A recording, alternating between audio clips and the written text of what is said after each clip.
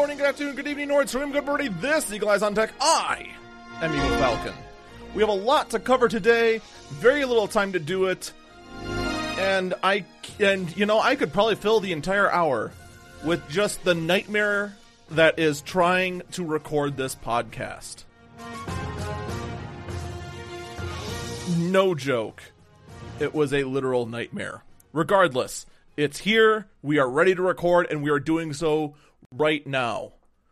We're just ready. Let's just go do it. Kind of like how NVIDIA was just like, hey, we got this driver. It can make older GPUs ray trace. Let's just go do it. However, unlike my podcast, NVIDIA's driver does in fact make older GPUs be able to trace rays, but the cost is, how would you put it? Not worth it? Like, at all? It cuts down the frame rate by up to... Actually, what would it be? I was about to say 66%, but no. It cuts it down by... I'm trying to think of the percentage here. Because it cuts it down by 6 times. So your frame rate would be 1/6 of what it was, and I can't figure out what percentage that is off the top of my head. The point is that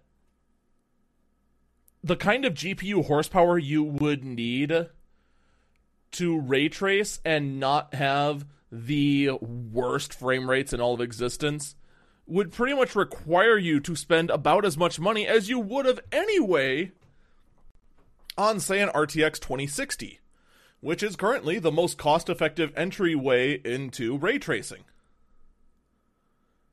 And in fact, right now, I still would recommend the RTX 2060 for most rigs, unless you're going for super, super high-end. Now, I say that, and if you can't afford the cost of the 2060, I'm not going to blame you. I'm just saying, when I'm looking at my rigs over here, which are used, low-cost, old workstations, I'm just saying, stashing an RTX 2060 in there seems like a good idea. And considering the fact that the driver that was supposed to give ray tracing to older cards, such as the GTX 1060, 1070, 1080, and the TI variants of such, turned out to make the games just barely playable, it just kind of makes you go, why? Why would you do that? And the correct answer is don't. Just don't.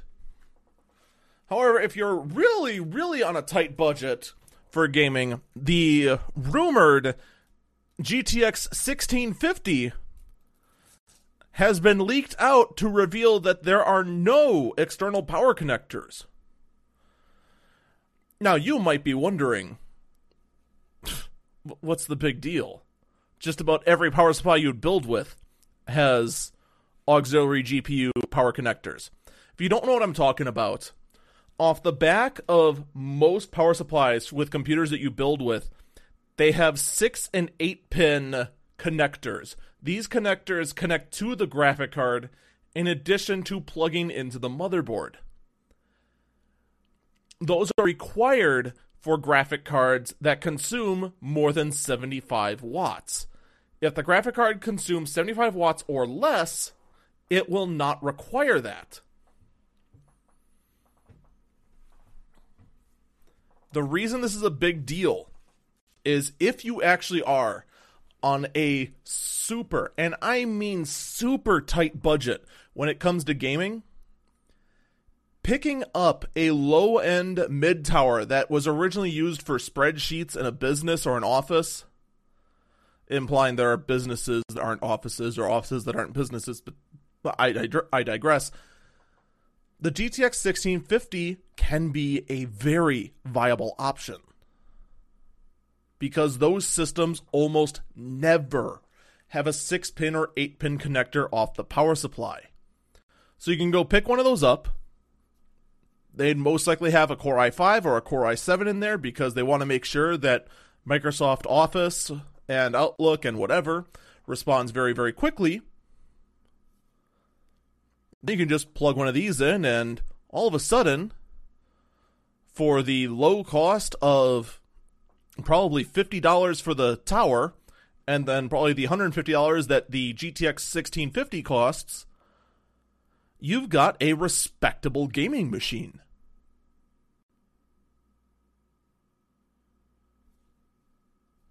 I mean, if you're on a tight budget, I mean, that's the way you do it.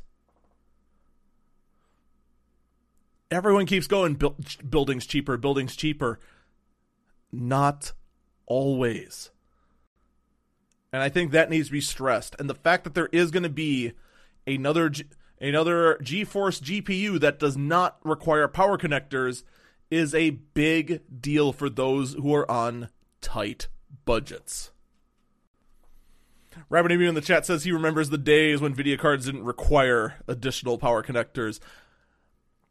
The weird ones were the old ones. I remember seeing a couple that were AGP cards, which was the connector before the dawn of PCI Express. And they required a 4-pin Molex connector, which was the same power connector as hard drives. And it was the biggest pain trying to plug in one of those graphic cards and stretch a Molex that was only built to go over to where the hard drive is and not go over to the motherboard. It was a pain to get that working. In some cases, I actually had to use extenders just for that. But those are days long past. We live in the days, though, when people want Optane memory with solid-state storage. Oh, wait, no, we don't. I don't think anyone wants that. Who actually wanted this? But regardless, Intel Optane memory is now available with solid-state storage on it. To which I really gotta ask, is this really worth it? So, Optane, and granted, I'm not super in the know with Optane, but Optane, as far as I understood before, was in fact just solid-state storage on an M2 card that worked as cache for slower drives. And in fact, Optane could also be in the form of DIMMs, which is the kind of slot you use for RAM, which made me raise a whole bunch of other questions. And I pretty much came to the conclusion, although no one could confirm for certain, that it would only be on supported motherboards, and those motherboards would know that go, hey, you know, that's Optane, don't use that as RAM, you'll have a bad time. But I don't know. So that just makes me look at this and go, wait, so there's Optane memory with solid state on it. Didn't it have solid state before? So is it faster or slower than the other stuff? I'm so confused. But apparently these come with anywhere from, on this one stick,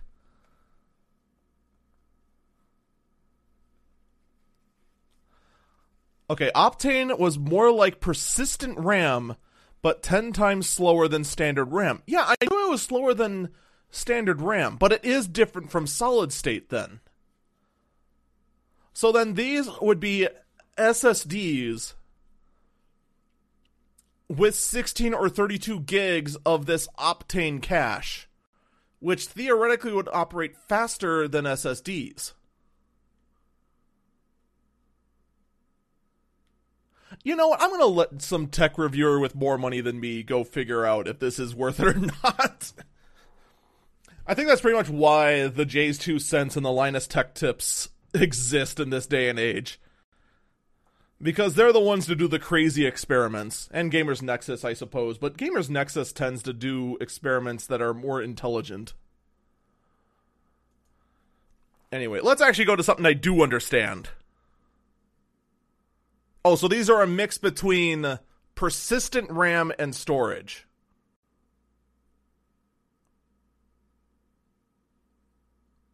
Okay. Anyway, Disney Plus has been announced. Or at least confirmed. I don't know if it's actually out. No, it's not. It's out on November 12th. I just saw it first line. Disney Plus, it'll be a Netflix streaming-like service in which you can get pretty much anything you'd want from Disney, from Pixar, from Marvel, anything Star Wars related, anything National Geographic related, and most likely many more.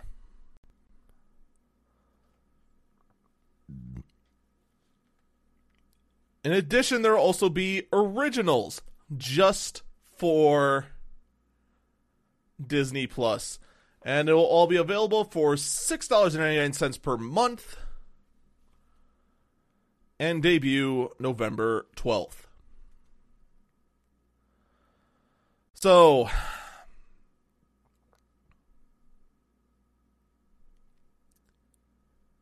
what are my thoughts? When I started getting into doing Eagle Eyes on Tech, the one thing that kept being echoed over and over and over and over and over again from people in the tech news space is that they wanted a cable service that was a la carte, that they only pay for the channels they want.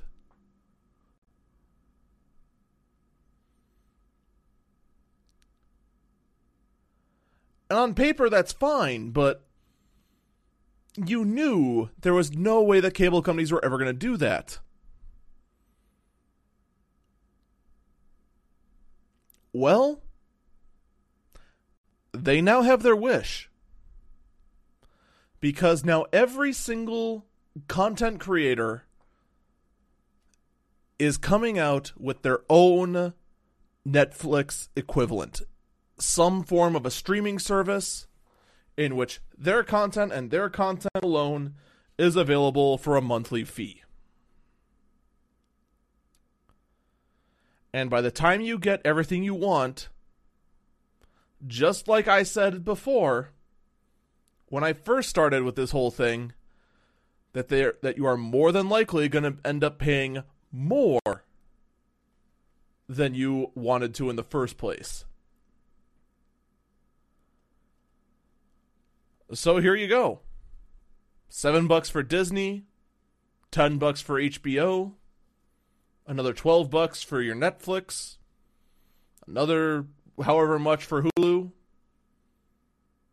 another 20 here, another 20 there, another 10 for Apple TV, another this for that, and another that for this.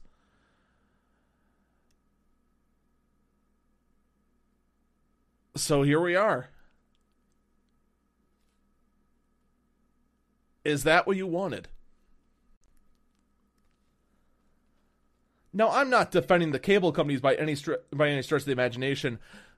That wasn't my point before. My point was that this ideal that the world would be better if you paid for everything a la carte would not be nearly as cheap as they originally thought.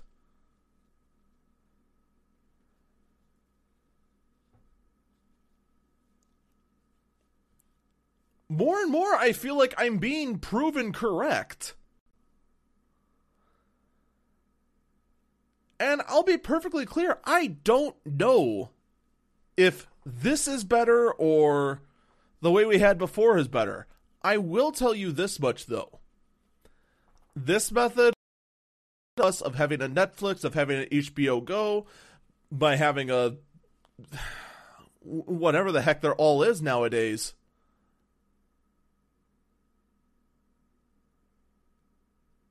it's even more confusing to navigate than it was before, when all you had to do was go to channel 2 and just look through the TV guide.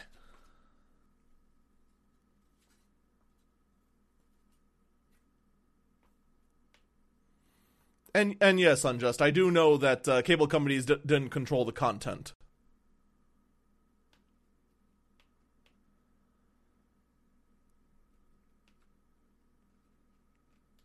Oh yeah, Amazon Prime also, that's another one. Actually, Amazon Prime's a weird one, because, like, I was actually eager to use Amazon Prime a couple of times, and every time I was just like, oh man, I could watch this on Amazon Prime. I find out that it's like, yeah, it's available for on Amazon Prime, but you have to pay for it. Which then just maybe you go, but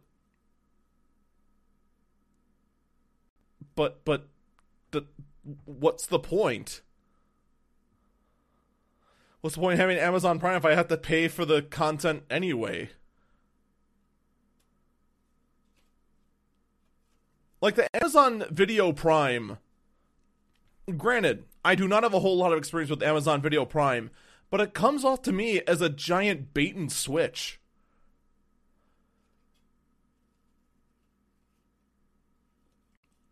But I also admit that I am probably the only one that has that experience.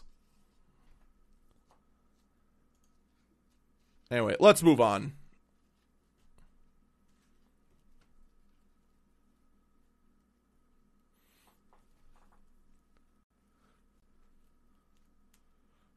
Okay, no Twitch Prime subs for this month for you. Okay. Just the Prime Video side of Amazon Prime feels like a bait and switch.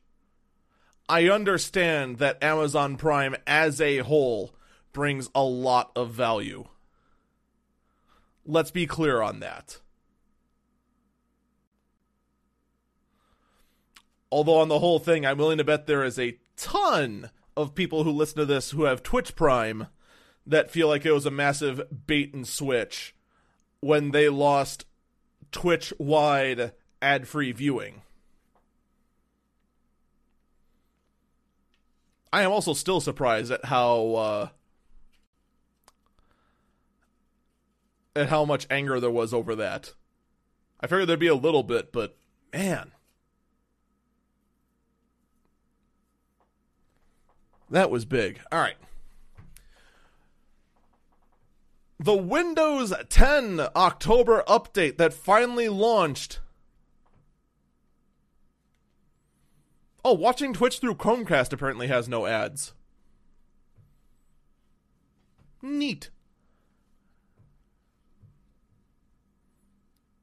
There you go. There's a workaround for you. Although I will say, again, I don't have a whole lot of experience doing Twitch on Chromecast. But do expect a bigger delay when you're doing Twitch on Chromecast. From what little tests I've done, it seems to add about another 2-3 seconds. But anyway, the new October 2018 update that finally launched in early 2019 lets you yank out USB devices without having to eject.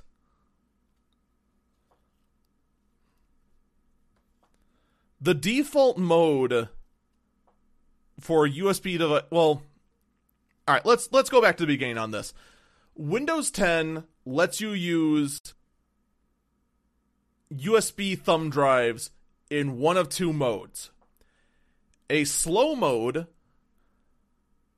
where the connection speeds are a little more sluggish, but lets you just pull out the drive willy-nilly. And a performance mode, but that requires you to actually eject the drive. This means going into my computer, right-clicking the drive, hitting eject, and so on and so forth.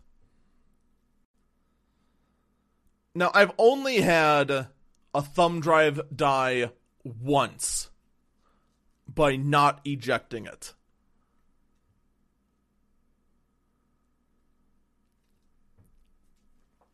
So, in my own experience, ejecting the thumb drive seems to do nothing.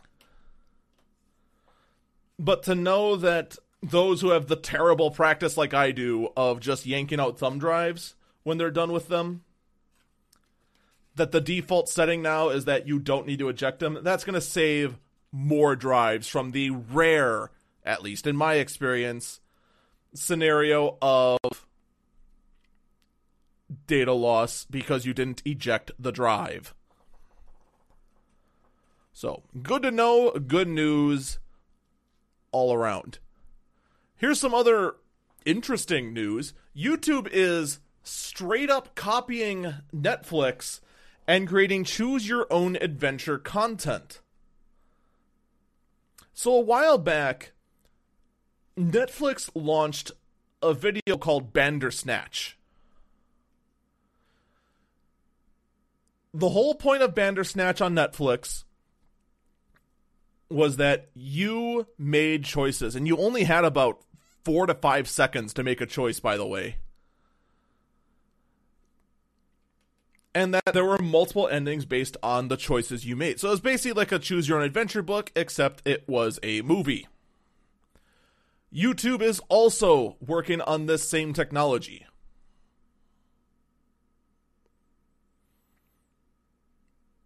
To which I ask, what took you so long? The funny thing is there actually were YouTubers who did make content kind of like that, where they would play a video and then at the end where there was a choice, you'd either click one card or another card and then it would load a different video based on your choice. And just continue that way. So some YouTubers have already tried to do this in a very crude manner. But this would allow a more seamless version of that, very similar to what Bandersnatch did. So that we'll see how it turns out. We'll also see if that's going to be reserved for specific content that's going to be YouTube originals, or is that just be open to any YouTuber? Ooh, could you imagine a Let's Play like that? Ooh. Some possibilities. Anyway, let's switch to more annoying news. Netflix. Netflix is saying that they are killing AirPlay on their iOS app because Apple isn't supporting a standardized format for them to take advantage of. So, here's the thing. And this is kind of the same sort of problem that happened with the Wii U. There are two different kinds of AirPlay.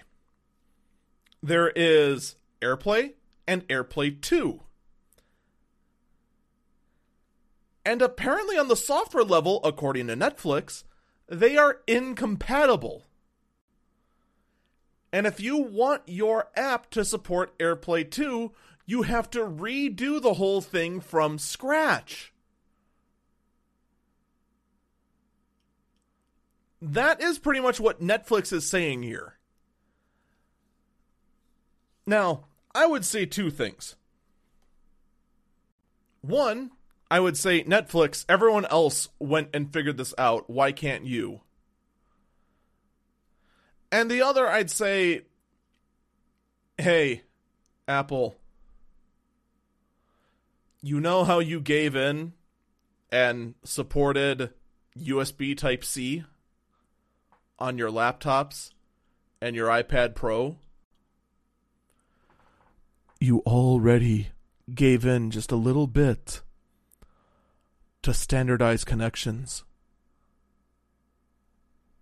What's a little bit more gonna hurt you? Come on. Just give up AirPlay. Just drop it. Just go ahead. Just support other standards. It'll feel so good. Trust me, man. Just support more standards. And then you won't have to deal with this sort of nonsense. Just do it. Come on. All right, that's my pitch to Apple. I will bet anyone $1,000 they don't take my advice. That being said, Google has in fact taken the advice of someone, because they are now delivering food and medicine to Australians via drones.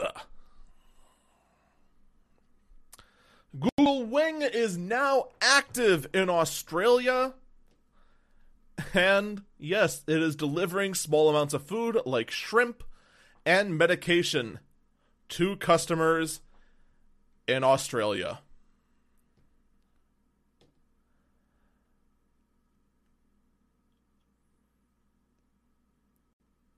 I don't know what to say.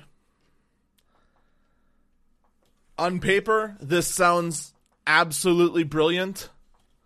At the same time, do you trust your friends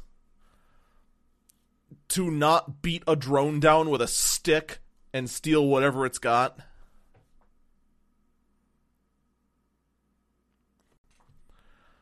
I just got a feeling it's not going to end well.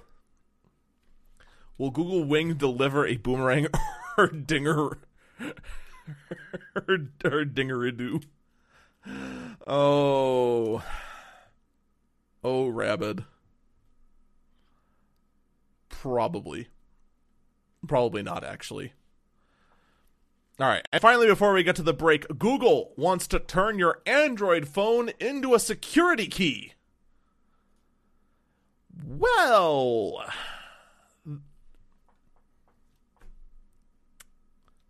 on paper, it sounds like a good idea, but with the amount of viruses and attacks on Android phones, do you think that's wise? I mean, our smartphones are basically the central hub of our digital life. Like, there's no ifs about it. It basically is. Even if you're some power user like me who relies on his desktop and mobile workstation to do a lot of his work, I mean, in the end, you still use your phone for just about everything. The phone is such a big target as it is. You want to make it a bigger one? I'm skeptical. I am very skeptical of this, but we'll see how it goes.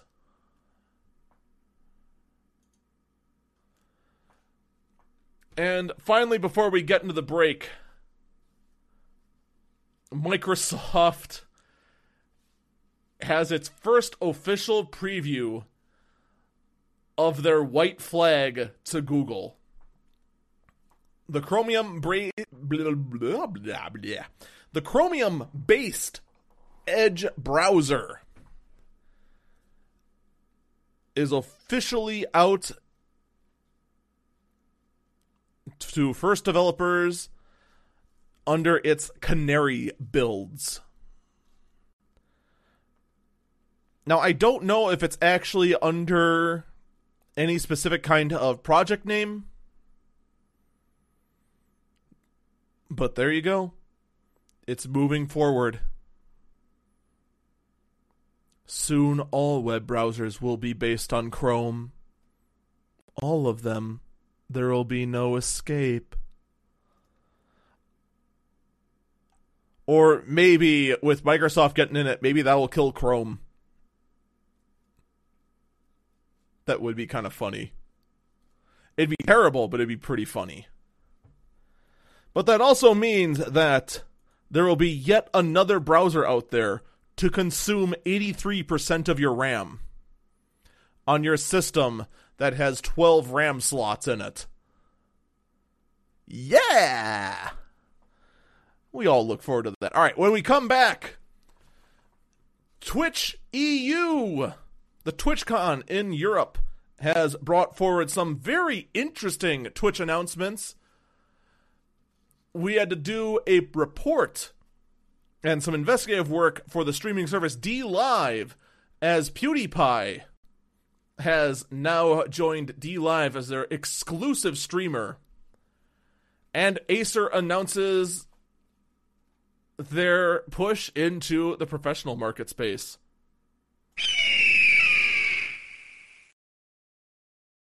How did I end up here? Well, that was weird. Welcome back, Eagle Eyes on Tech. I'm Eagle Falcon.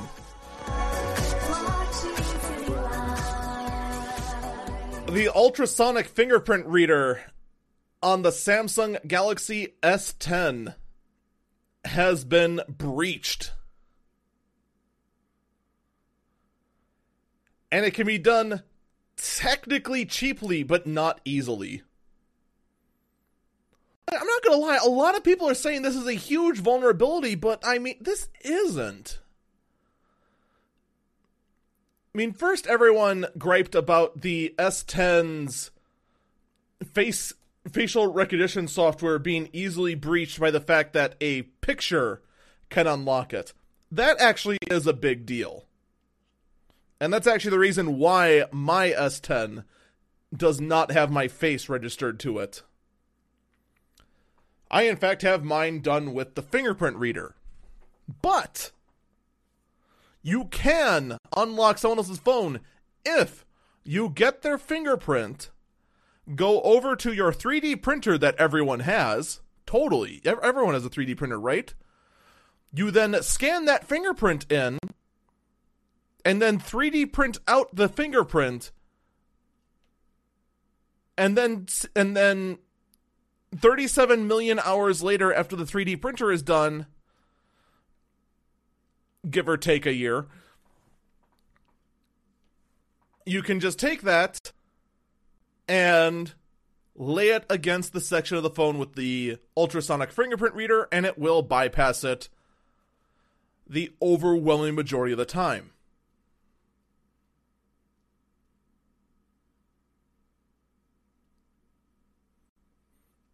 Okay, let's be real for a second here. I really have no idea why the majority of tech outlets are trying to make a big deal out of this.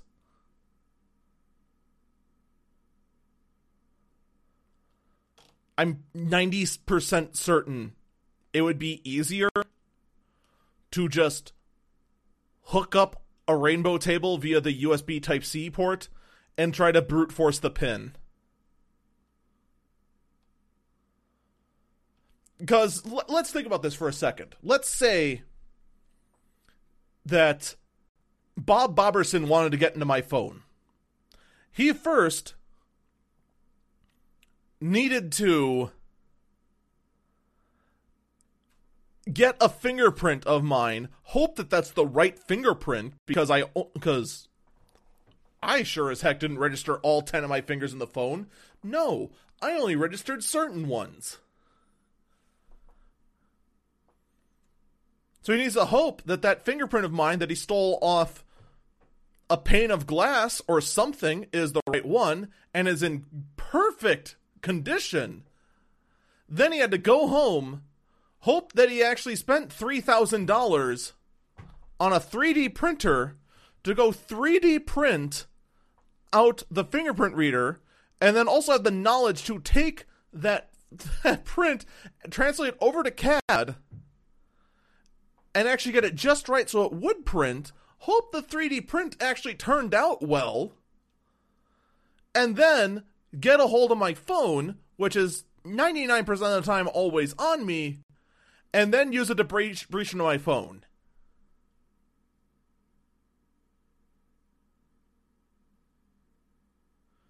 Unjust Man says $200 to $300 for a 3D printer. Not for one that would be of high enough resolution to do this. That's the thing. They're not just saying any fingerprint okay, realistically, you could probably get away with it with like $1,000 one, but you need one that actually can get some really good detail.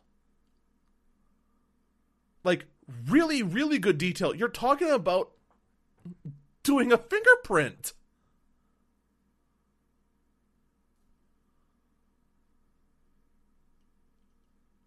Like, that's the thing. As far as security vulnerabilities go, it's a little disappointing to see that there is nothing in the ultrasonic underscreen fingerprint reader to actually detect to see if the frickin' thumb or finger is real. That a frickin' cold 3D copy will do it. But that is also on top of the fact that, I mean, I'll be perfectly honest, the fingerprint reader in the S10 is terrible.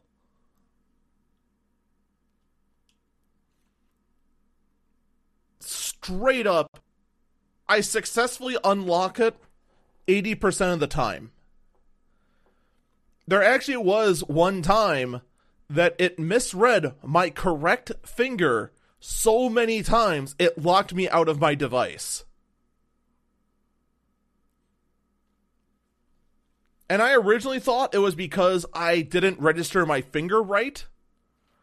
I am not the only one out there with this problem.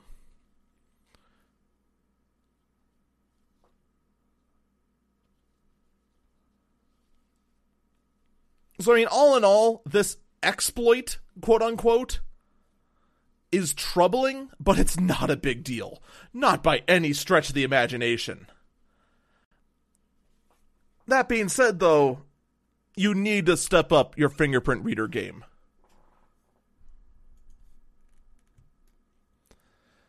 Samsung did, however, step up their selfie camera game with the Galaxy A80 smartphone. This smartphone is also a flagship tier device where the back half of us, wow, I can talk, I swear. The back half of it slide up, and when it does, the camera section that normally points out will flip to face forward, and that is your selfie cam. So you'd have the power of the 3 locked optical zoomed lenses for your selfie game. This also takes care of the problem of people being paranoid that when you're trying to do a selfie, you're actually trying to take a picture of them. Like, that's actually a big concern for a lot of people who are camera shy. They see people holding up a phone like they're about to take a selfie, and they're worried, wait, are they actually trying to take a selfie, or are they trying to take a picture of me? Well, this takes care of that, too, because the camera can only face one way. And I gotta say, this is a clever way to solve this problem. And of course, by doing this, there's no notch, there's no cutout. It is, in fact, a true edge-to-edge display.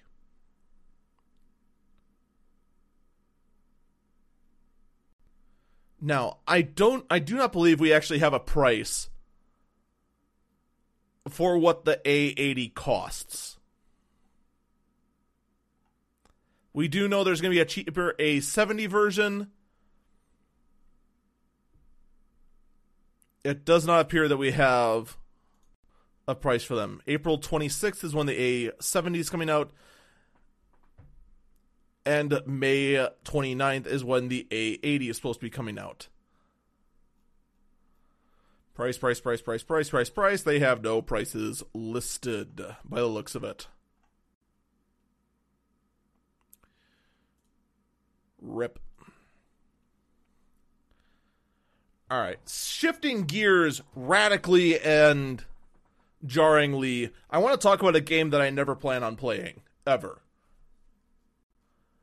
Apex Legends is very quickly trying to take the top spot for competitive, what's the right term? Battle Royale style video game. In fact, Apex Legends has been slowly pushing Fortnite out of the top slot. In fact, in the Twitch world, Apex Legends already is the top slot. And actually recently, God, I have not heard much from Apex Legends. It's like somehow Apex Legends both became bigger than Fortnite and then shrunk the popularity of Battle Royales in one fell swoop. Although, admittedly, that might just because the crowd I hang around with does not like Battle Royales being literally everywhere. So why am I talking about this game? They are just now bringing out a patch that would penalize users for exiting the game early to avoid a loss.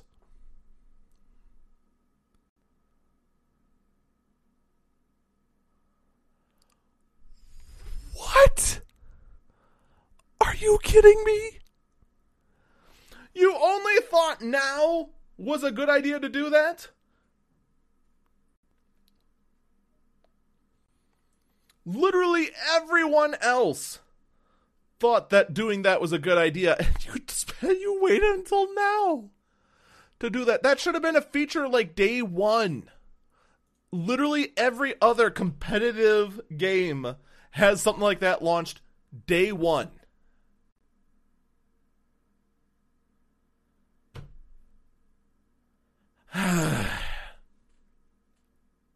Alright, so let's get to the Twitch news.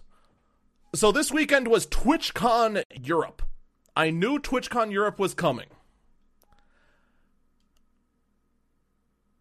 And I knew normally at TwitchCons we get a whole lot of Twitch announcements for what is coming down the road.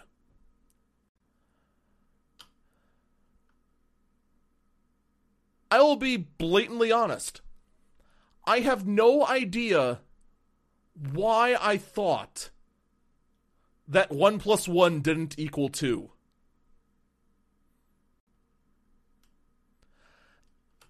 In hindsight, it's a no-brainer. Of course.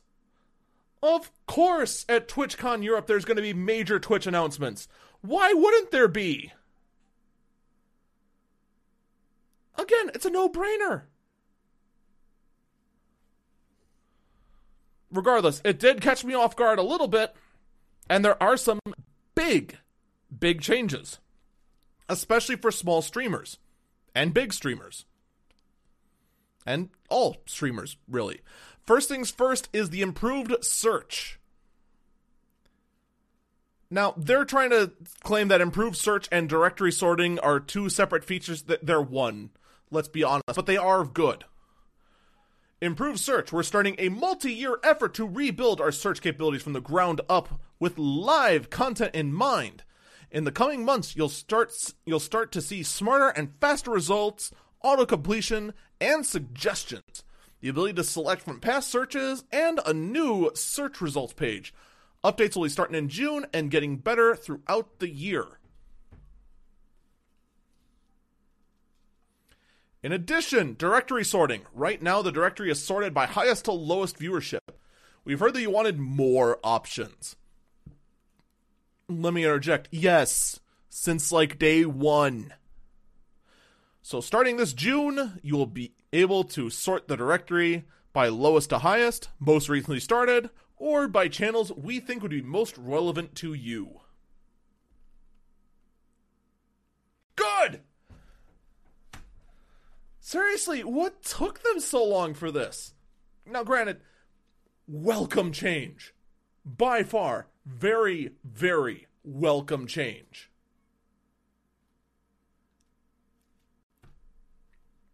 I can't say thank you for this enough. It's like I gotta like bow and say thank you, thank you, thank you, and at the same time I gotta scream, what tech kept ya? Alright, next feature, recaps. Highlights are a great way for new viewers to get introduced to a creator, and we want to make creating them even easier. So this June, we'll be rolling out a new recaps feature that generates automated highlights at the end of a stream. We're launching recaps using data from clips, and over time, we'll look at additional signals to make them even smarter. You can share them with one click or make edits to get them just right.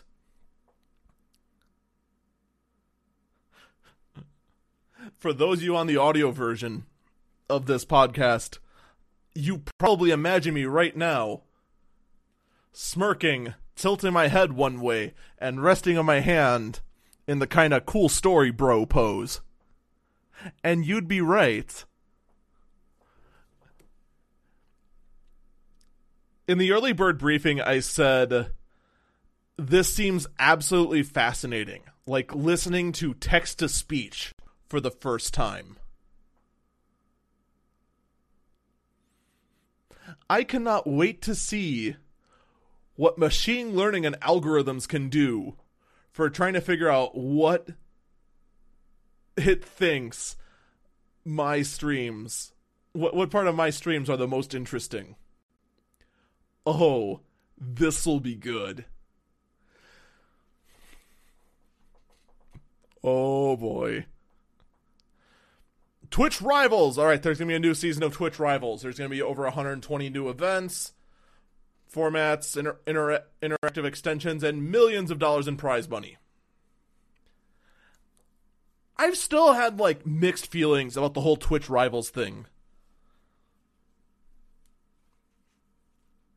Well, I mean, not really. I mean, the Twitch Rivals thing I think is good. I think in the grand scheme of things, this is a great idea and a good chance for streamers to get out there and show what they got. And part of me has always wanted to take part in this. There's just one problem.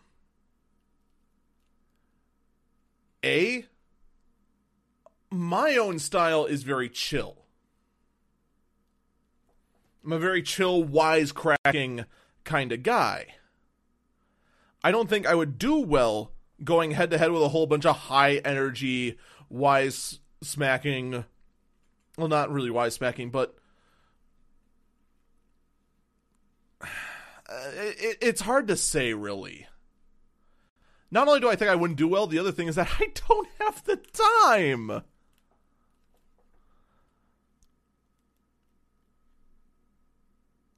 So, I don't know.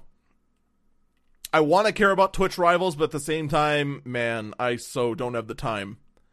Twitch Sings is now available for everyone. I'm not even going to bother reading anything from here.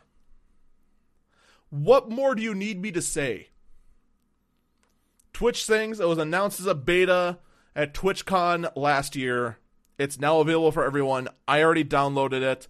At some point in my own streams, I'll probably embarrass myself badly singing Wake Me Up Inside. Probably while sounding like Goofy. Oh yeah. I have no idea if Wake Me Up Inside's actually on there. Bounty boards have expanded. So the bounty boards is a feature that kind of... I don't know when it was announced.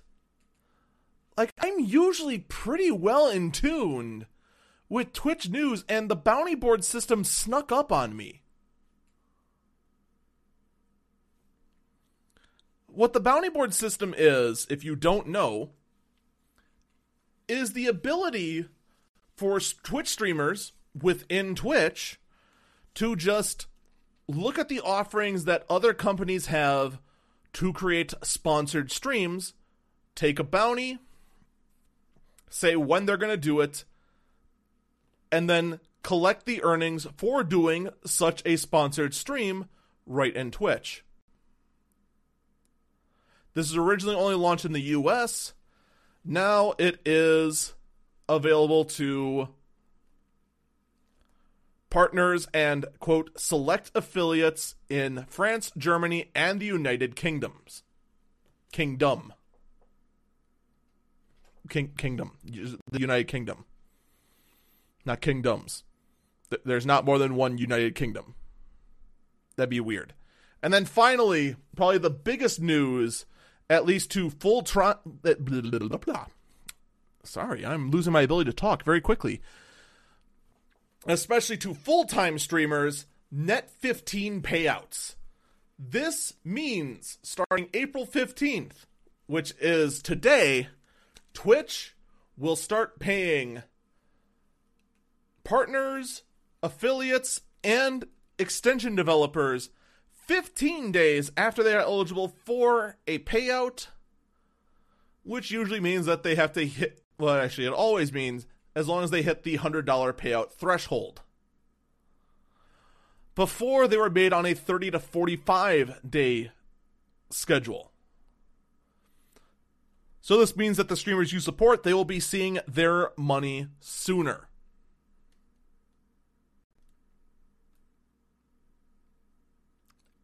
I, for one, as a Twitch streamer, am glad to see this. I know there are many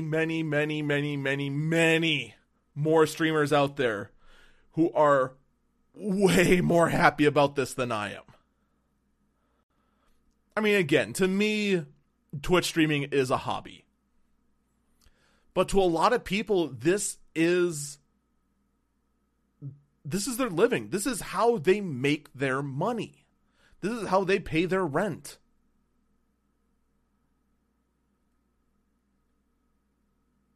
This is how they pay the bills. So to have to wait 45 days for your rent money? That kind of makes you sweat quite a bit.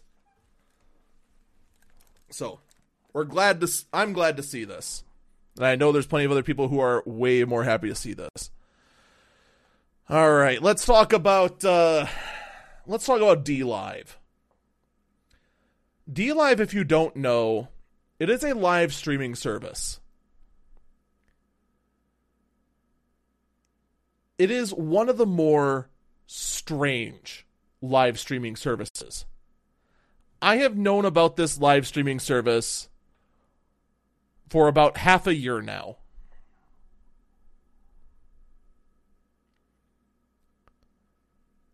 The way it... Well, I'll say why it's on my radar right now. The reason it's on my radar now is because the biggest YouTuber in all of YouTube, PewDiePie, has declared that the only place he will live stream now is DLive. And he is also starting a support fund of up to $50,000 for other creators to join him on DLive. All right. What is DLive? Let's start there. DLive is in fact a streaming service. It's a lot like Twitch, except they do things a little differently.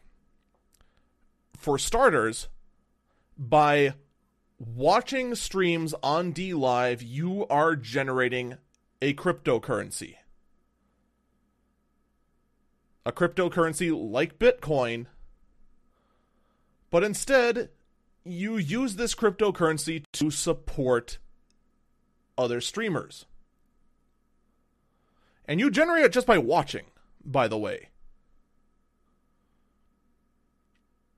However, in order to start generating this cryptocurrency, you need to sign up for an account which requires you to submit your phone number.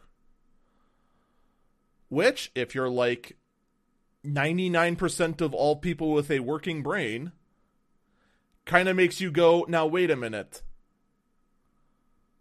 Why do you need my phone number? Why is an email not good enough? And I reached out to them for that answer. They did not reply to me. But regardless, I gave them a phone number, not my phone number, but a phone number that I have access to. And I actually did a stream on DLive.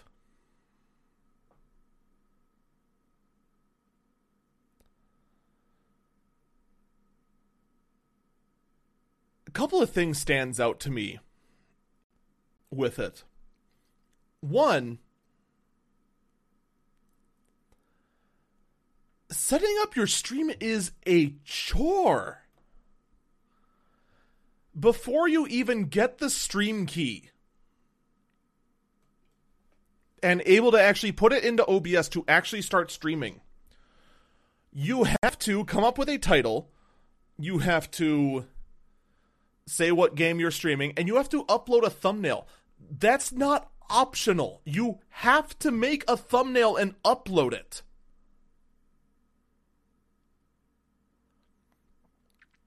And I've been on a ton of streaming platforms. I have streamed on Twitch. I have streamed on YouTube. I have streamed on Beam, which is now what is it? What is Beam now? Mixer. Oh my god, I can't believe I blanked on that. I've streamed on Mixer. I've streamed on Smashcast. I've streamed on Hitbox.tv. Which, by the way, Hitbox, oh man, Hitbox, that was a very, very special streaming service.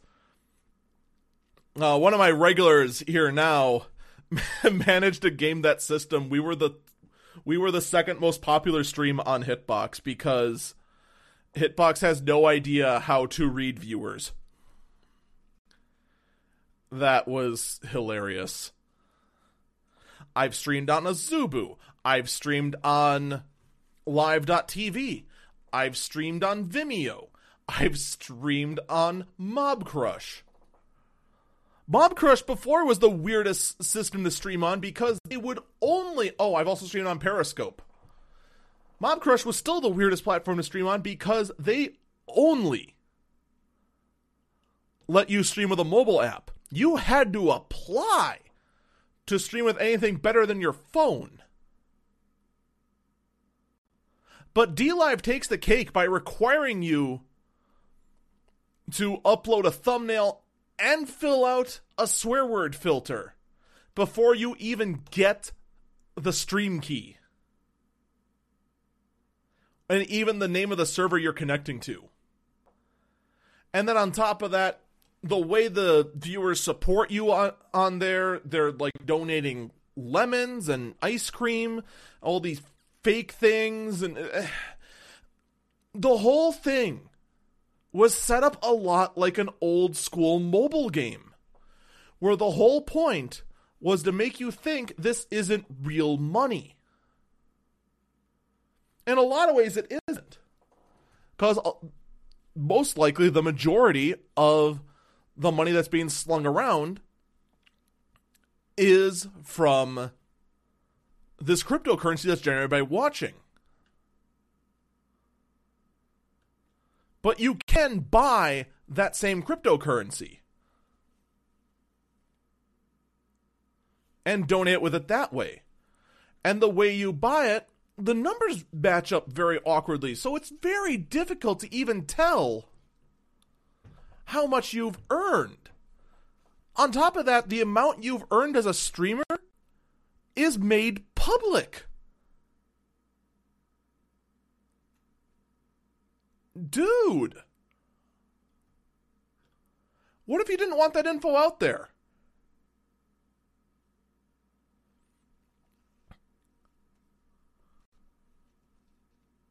What if you didn't want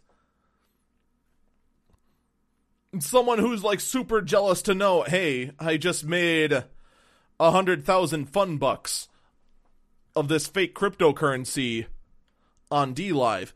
Well, too bad. It's public now.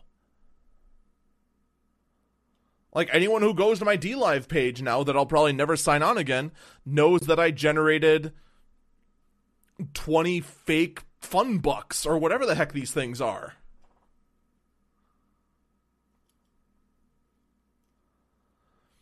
The whole experience on DLive comes off as like the whole thing is just to make people think none of this is real. And by the way, yes, I did try to convert my 20 fun dollars into real dollars. They wouldn't let you convert it until you had at least 2,000 fun dollars. Oh, great.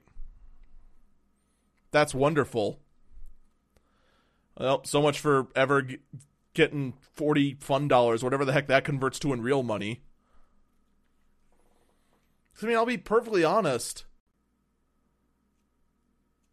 If I was really going to go ahead and just drop my affiliate status with Twitch and just stream, I don't know if I'd even include DLive. And that is something I've asked myself a couple of times now. Would I drop Twitch affiliate to go stream on other platforms? It's not the first time I've done it. I've streamed, like I said, tons of places, and I've done it all simultaneously. But the reason I signed my contract with Twitch was because, well, you don't get anywhere close to the amount of exposure you think you would on other platforms. The same thing with DLive. Despite being this big up-and-coming platform that's supposed to promote the little guy, every single active person in the chat outed themselves as being one of my regulars.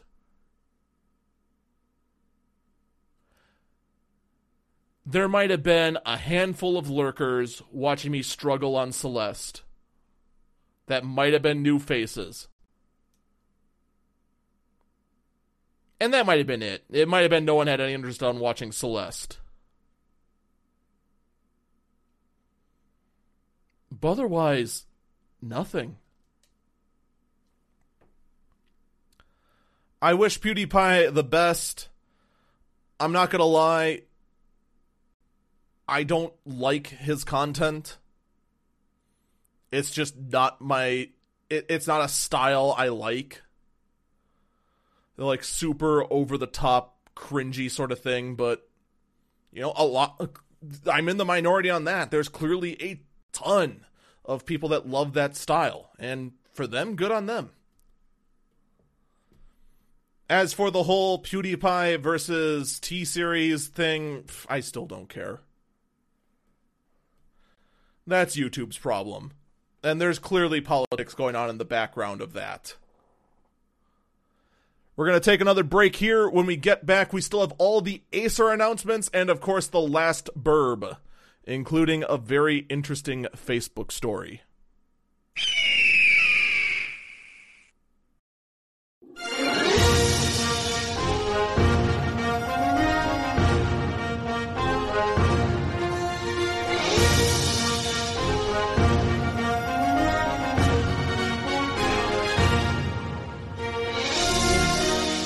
The rare Hour 2 of Eagle Eyes on Tech.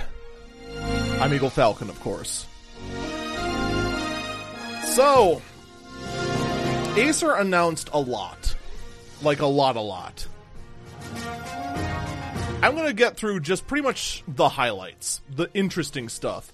I'm going to start with the Acer Predator... Where's the name of this thing?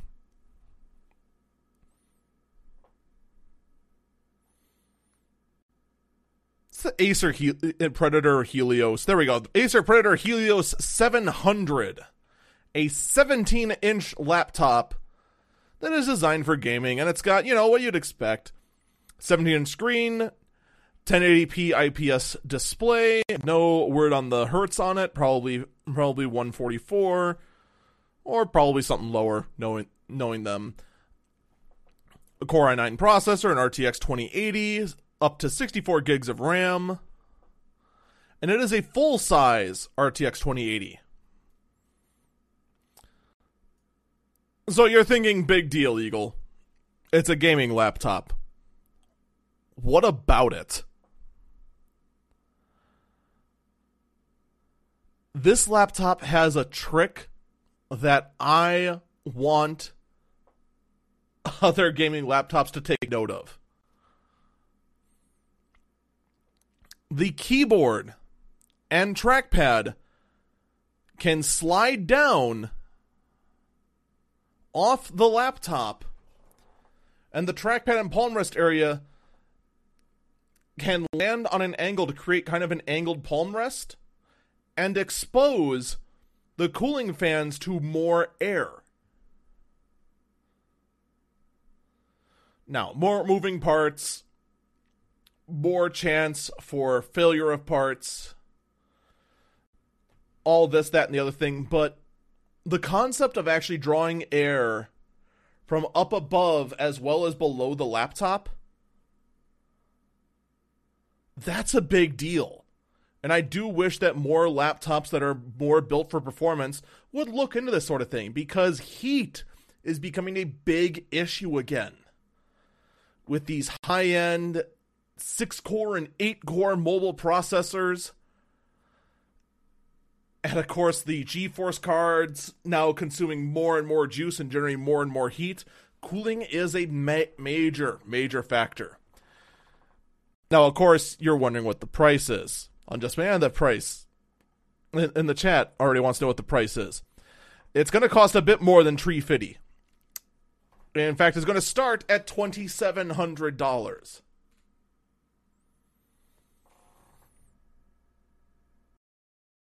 I'm actually not sure if you could build a desktop for the same amount of money, to be perfectly honest.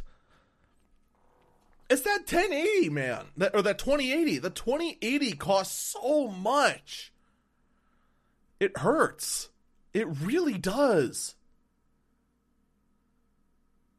Like, honestly, as cool as all these computers are that are coming out, I still have to take my stance on just waiting for AMD to come up with something, anything, to try and push the RTX line cheaper. Because this is nuts. It's $1,000 for that graphic card alone. Solo, that is a heavy price.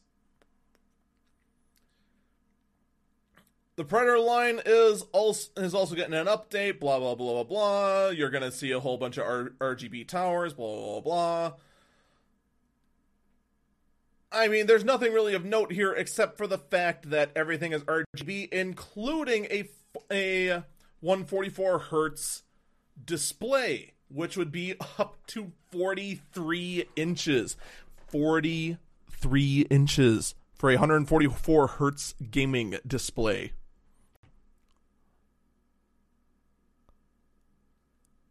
Dang. That might officially... I mean, that'd be great for, like, a living room as, like, a TV replacement sort of thing, but... man... for a monitor, that's a little too big. In addition, we have Acer actually trying to get into the professional creative market. The new Concept D, which is starting off with, your kind of basics, Core i9s, Core i7s, possibly a Quadro card. And at the highest ends, the Concept D900 would be a dual Xeon system and up to an RTX 6000 GPU and up to 192 gigs of RAM. Which, for anyone who only pays attention to the gaming space would just kind of look at that and go, wait, 192 gigs of RAM? Wait, 40 cores? What's an RTX 6000? Can it play Crysis? This is the workstation line. Remember when there were rumors of Acer making a dual Xeon gaming rig? This is it. Acer finally got a clue and realized, you know what's smarter? Getting into the workstation space. Because 2 Xeons for gaming is dumb. And only the dumbest of dumb people would actually go out and get 2 Xeons to game. Wait. So yeah, Acer now officially is getting into the business end of things. And This also shows with the Concept D9, which is a convertible laptop, also aimed at the business side of things.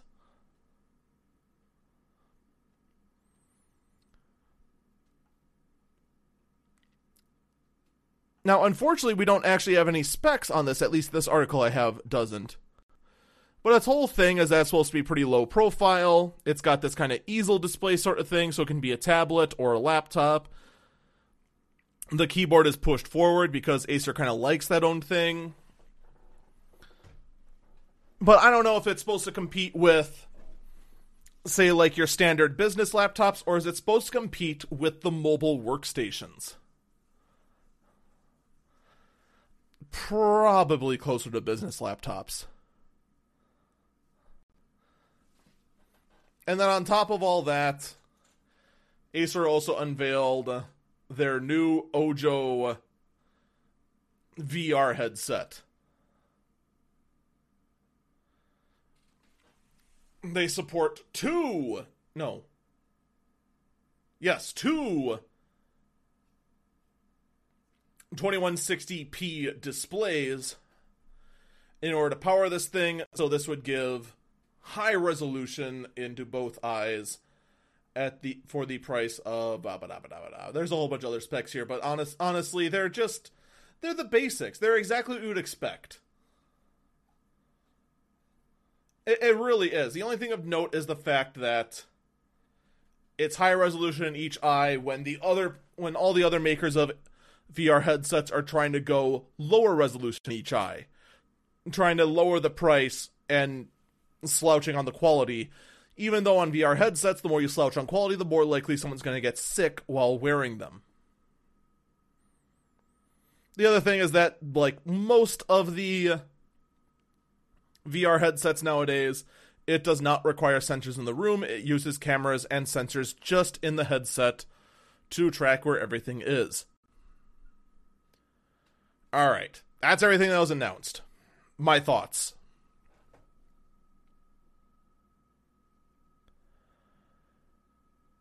What can you say? I mean, really. Acer, for the longest time, has always been the budget line. If you don't know, where I come from on computers is for a very long time, I refurbish computers. I go through business lots. I get computers that are pre-owned by others. I refurbish them and I resell them. That is what I did before doing Eagle Eyes on Tech. I used to work for someone else doing that. I then ran my own shop. I did just that. I refurbished computers.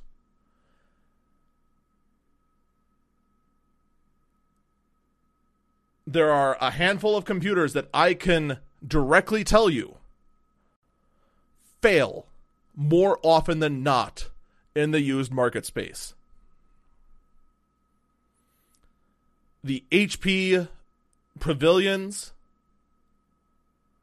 from 2008, 2007, and 2009.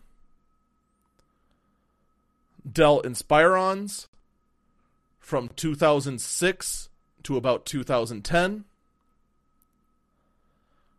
Idea books, almost every single one I ever found ended up conking out, and anything made by Acer and eMachine, and eventually Gateway.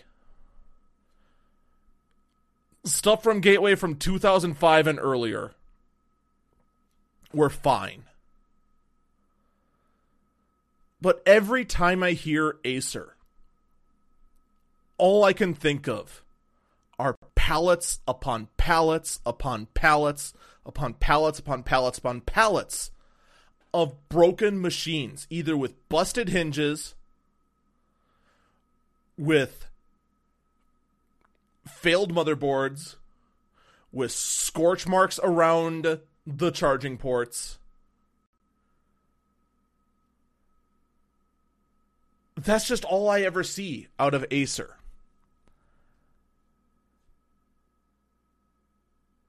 it's hard for me to forget that history. Because clearly, that's not the Acer of modern day. Because if that was the case with the Acer of modern day, someone would say something.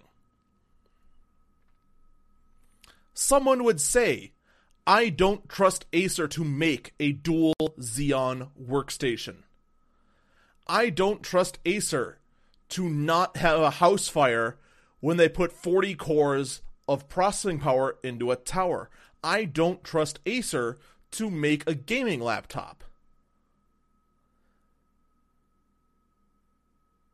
No one is saying this anymore, unless it's someone like me who never has a chance to play with this sort of high-end stuff from Acer anymore because I'm no longer a refurbisher.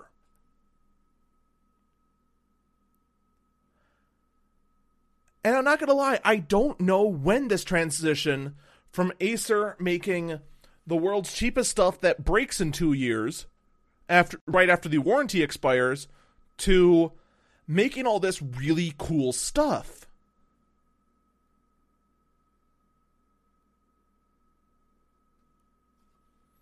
I don't know when it happened, but it clearly happened.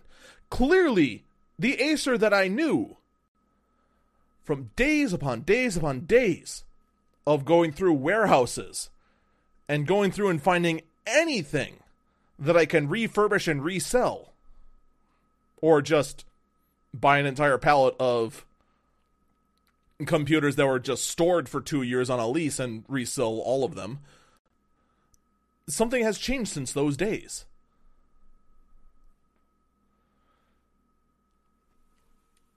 So I'm not going to tell anyone, don't buy Acer. Because again, I'm not in that world anymore. I'm no longer in the field of,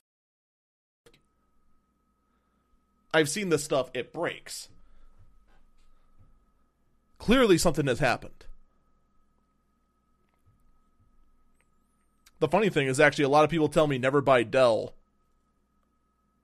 And Dell's actually the system I've had the most luck in resurrecting. But anyway, Sharp is coming out of nowhere and showing off an 8K 32-inch all-in-one PC. Raise your hand for a second. Do you remember Sharp? Do you remember Sharp building anything that wasn't a television?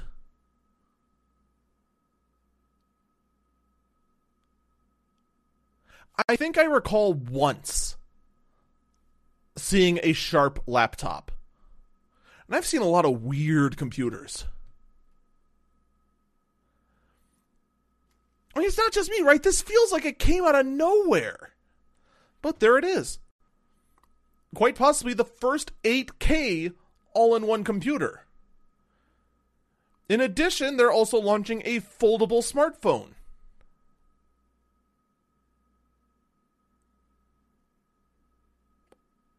Okay. The foldable smartphone, by the way, is more like the Motorola Razr style, in which it folds in half like an old school flip phone, and when it's opened up, it is like a standard smartphone. No seam or anything in it. There will more than likely be a crease in the middle of the screen, because we have seen that from the Galaxy Fold. We don't see it in this picture, but I have a hard time imagining it's not there.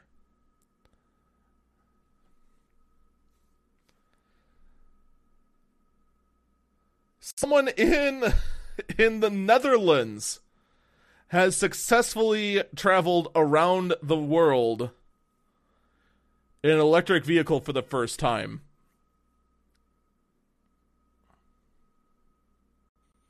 You know, I don't have any witty comment to this. I just want to ask, why?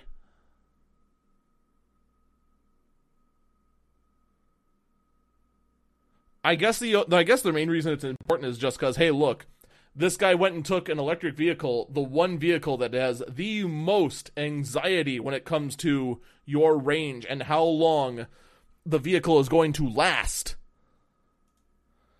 That everyone is paranoid, underline, paranoid, about it having the range to get to your destination. Well, he found enough charging stations to get there, so good for him. In another weird story, we have a robot that can sort recyclables only based on touch.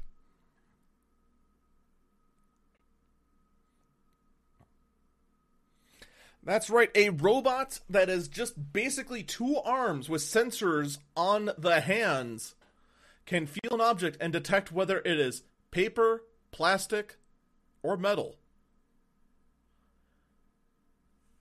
And automatically sort recyclables based on that. Now, this was just a demonstration, but there you go, it exists. For better or for worse. It was developed at MIT. And it's a thing. We now live in a world with this. We also live in a world with Blue the Robot, who is also a pair of two arms, or a pair of arms, I should say. A pair of arms attached to a steel rod that folds and can do very basic work because he has two arms. This one from UC Berkeley.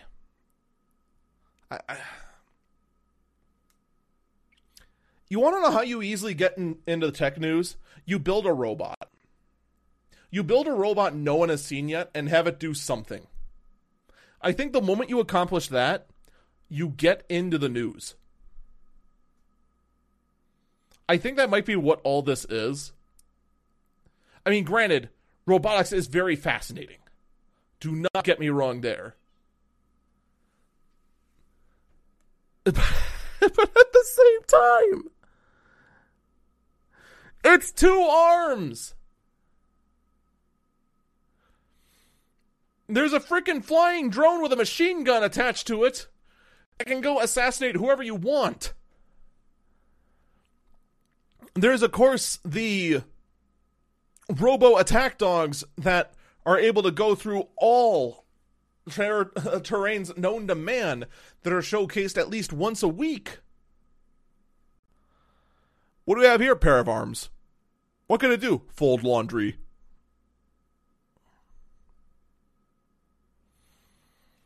The key thing here, though, I believe, is that they claim they got artificial intelligence to work on it. I don't know. I've seen artificial intelligence in the work world right now, and well, there's a reason my Echo Dot is unplugged right now. It has misbehaved. All right, let's shift gears and move on to our last couple of stories, which both happen to be Facebook stories. Facebook wants to build an underwater cable that they are calling Simba around Africa.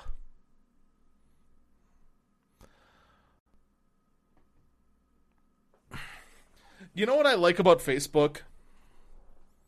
This is the only thing I like about Facebook nowadays.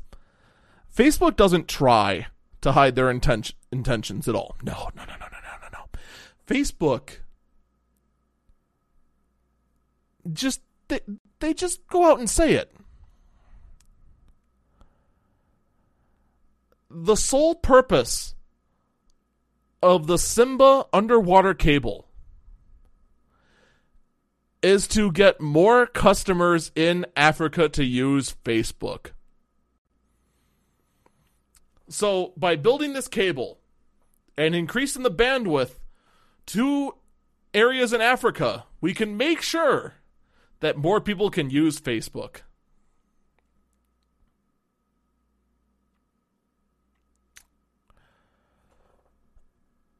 Hey, users in Africa, I understand that internet speeds there are pretty bad. In fact, you can barely get enough bandwidth to get an audio podcast like this one, in fact. Here's my advice.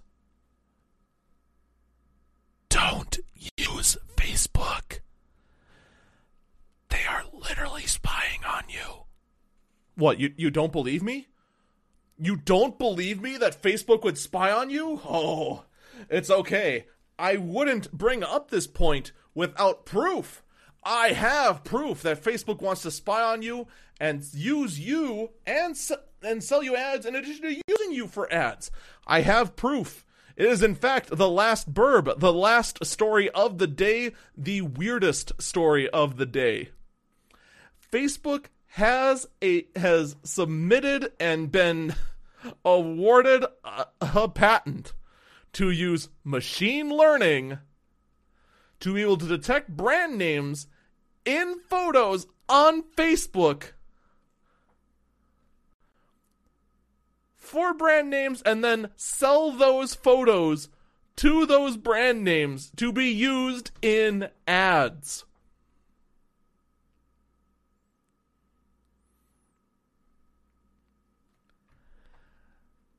Ladies and gentlemen, this is literally the wet dream of everyone at the CEO board.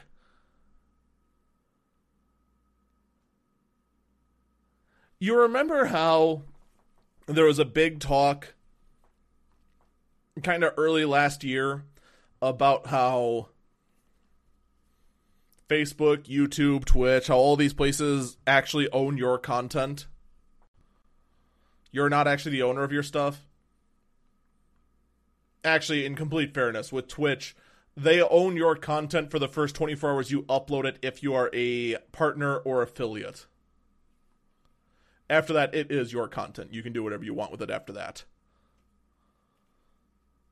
It's just the first 24 hours they hold an exclusivity right to it. But on Facebook, you don't own your pictures. Facebook does.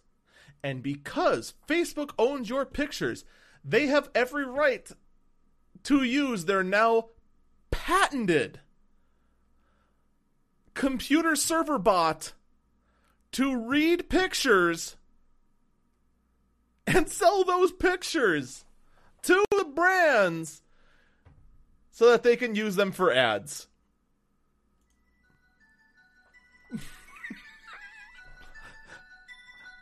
On one hand, I am shocked, underline shocked, at the brazenness of Facebook. But on the other hand, I have to look and go, what took you so long?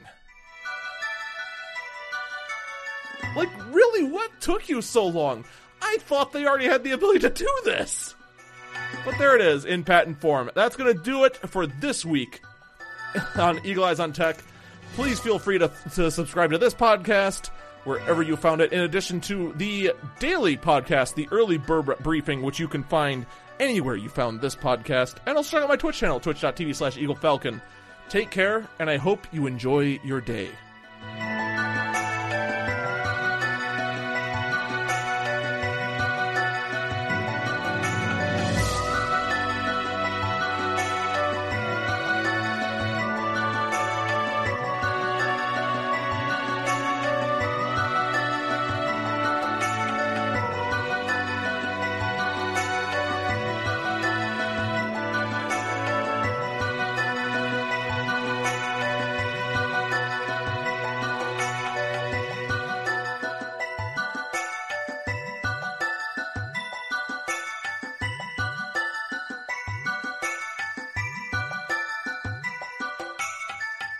Okay, I have a new scheme, all right? Hear me out for a second, all right? All right, listen. So, I want people who are still on Facebook to take my Twitch logo and just, like, superimpose it at random in their pictures. And I want to see how long it takes Facebook to try and sell me other people's pictures that have my Twitch logo on it. This actually could be a very interesting experiment. Ooh. I wonder how that would work. Probably not work well at all.